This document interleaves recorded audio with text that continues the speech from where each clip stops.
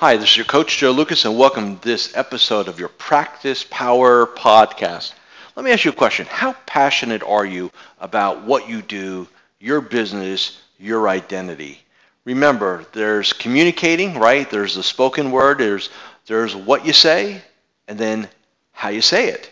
And studies have always shown that how you say things, right, your voice qualities, your body language is 10 times more effective in influencing human being than just the spoken word.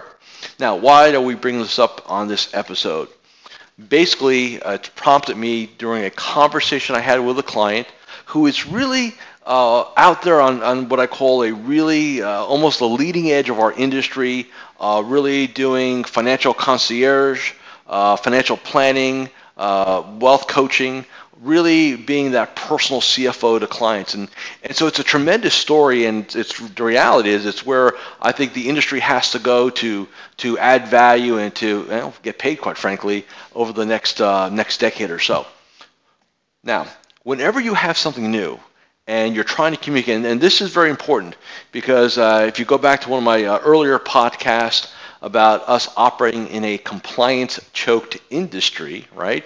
You really can't say a lot of things provocatively. You can't have, compelling offers or taglines or slogans or things like that. So what you're really left with is the experience, right? How you communicate, the one-on-one, right? So when you're sitting with a client, you're sitting with a prospect, you're sitting with a center of influence, you're at a networking event, you're at a social event, and people ask you, hey, what do you do? What do you say? I'm a financial advisor. I mean, what is it? How do you answer that question, and do you even answer it congruently? I find a lot of advisors, I almost feel like they're ashamed of what they do. It's like, oh my God, I better, or it's almost like we're apologetic for it. And so what I'm saying here is that when you communicate, you just can't say what you do. You got to say with enthusiasm, energy, and passion. And as I was talking to a client actually earlier this morning, I say, you got to have an edge to this. And let me explain what I mean by an edge. In your mind, you've got to almost have the concept of, you'd almost be stupid not to hire me. Now, you don't say that out loud to anybody, obviously, but you've got to say that internally. And this is not about being arrogant.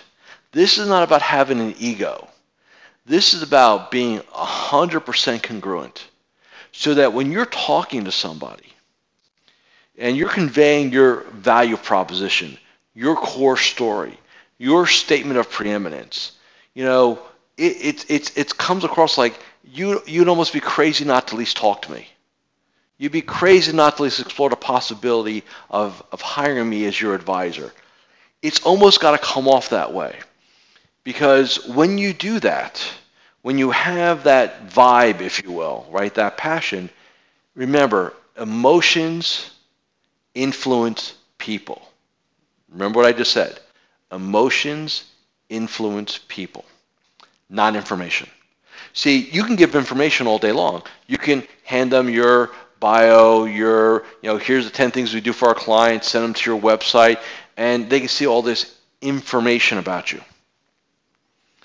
But your emotions, that passion, when you're talking to them, right? That vibe, that confidence, I'll even say, okay, borderline arrogance, is what's going to make you attractive for people to hire you. Because if you don't have that, you're just like everybody else. You're just like the next guy or gal down the street, or you're just like their current advisor. And this is the distinction that I want to leave you with in our time today. So getting back to my client story.